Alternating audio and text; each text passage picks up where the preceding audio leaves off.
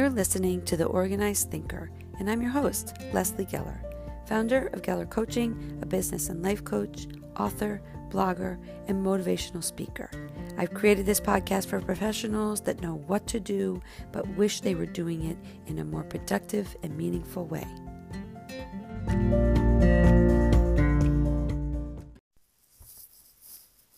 Episode number 5. Are you white-knuckling your way through winter? Well, are you? Do you feel a lack of energy with a bit of underlying discomfort and some agitation that you can't quite shake? Unfortunately, I not only relate to all those feelings, I do, but I do have a few simple tips that can actually help. And you don't even need to take a flight to Florida, although it wouldn't hurt. Okay, but while we're here, I am one of those white-knuckle winter people. I have the right state of mind when I buy new warm boots. They're cute, they're lovely. I embrace a new winter coat, feeling hopeful that this will be the year, and I feel warm. I even enjoy the first few snowflakes. Let it snow, right?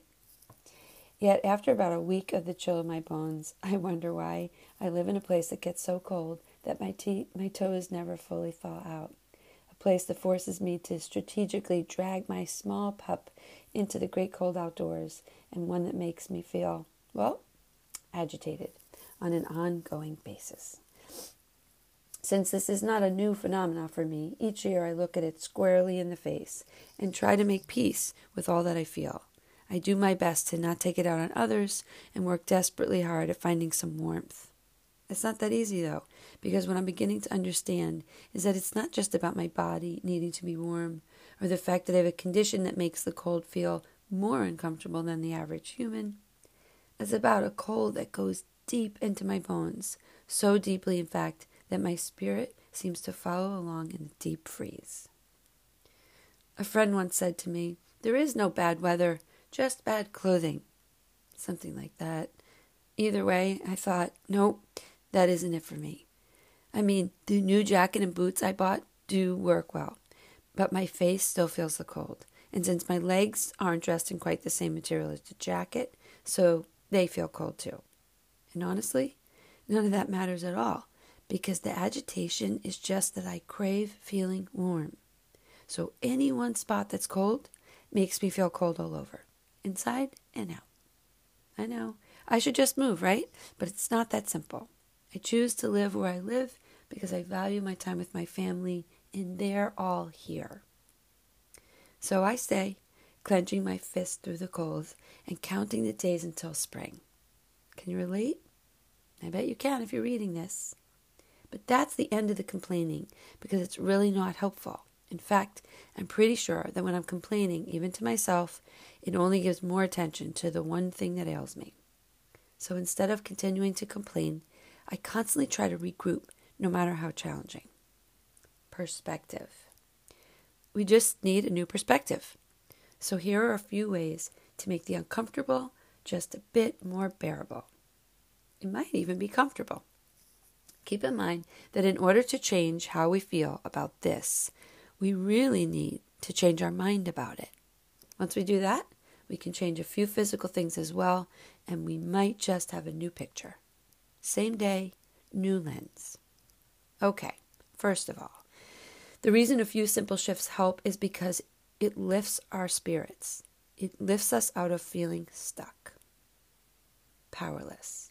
When we make a few simple changes, it allows our spirit to push through these negative feelings, to push them aside. It says, change is coming. For me, the daunting task of getting up in the morning is where it all begins. My bedroom, which happens to be over the garage, is always freezing in the winter. Freezing. I mean, getting out of bed feels like walking into the actual garage scantily dressed. But it's more than that, because I also know that I need to shower, which will make me temporarily warm, and then ultimately even colder. So I took matters into my own hands and set up a few small warm spots right away. I keep my warm bathrobe right next to my bed, which makes the actual unveiling of the covers a bit easier. It's surprising how much it helps, actually, but it does. Next, I place a small space heater in my room. Once covered in my robe, I turn it on, making sure the bedroom door is closed to make the most of the heater. I then head to the bathroom and turn on the heat lamp which we installed and crank up the hot water. At this point, my surroundings are warming up while I'm warming up in the hot shower.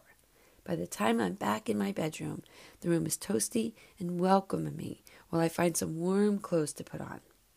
The finishing touch for me to every outfit since I work at home is thick slipper socks.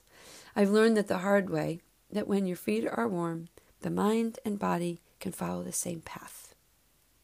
Do your best to remember, this is about changing your mind about the cold as much as it is to physically keep warm yourself. All right, my next stop is the kitchen. Here, I do my best to avoid feeling that winter agitation by carbo loading. I know the comfort food first thing in the morning seems like it's going to help, but it only adds to the problem. Ever wonder why we gain weight? More weight in the winter? Less activity, more eating of comfort foods.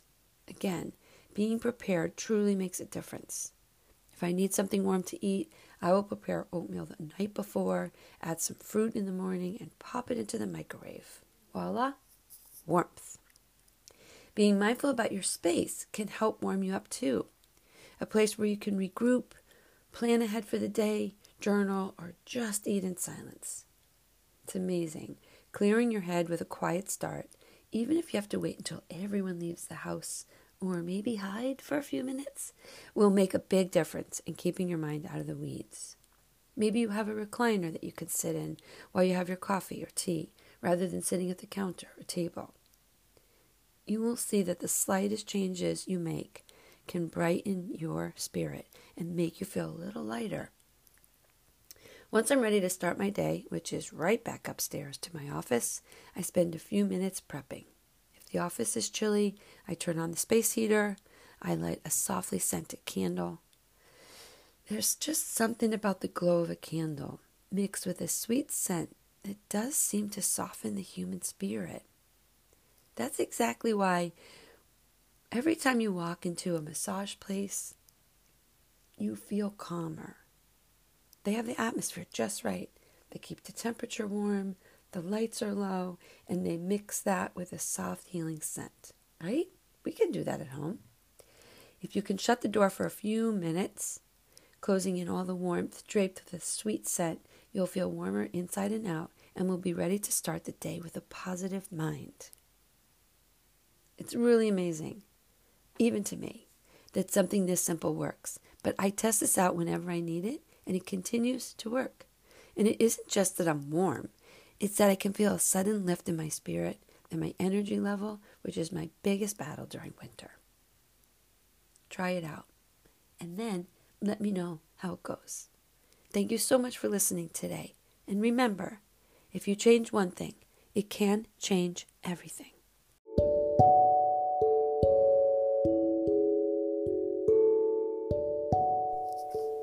If you would like to hear more like this, follow this podcast to get alerts for new posts or check out my website at www.gellercoaching.com.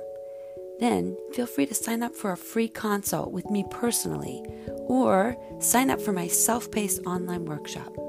Have a great day. I hope to hear from you soon.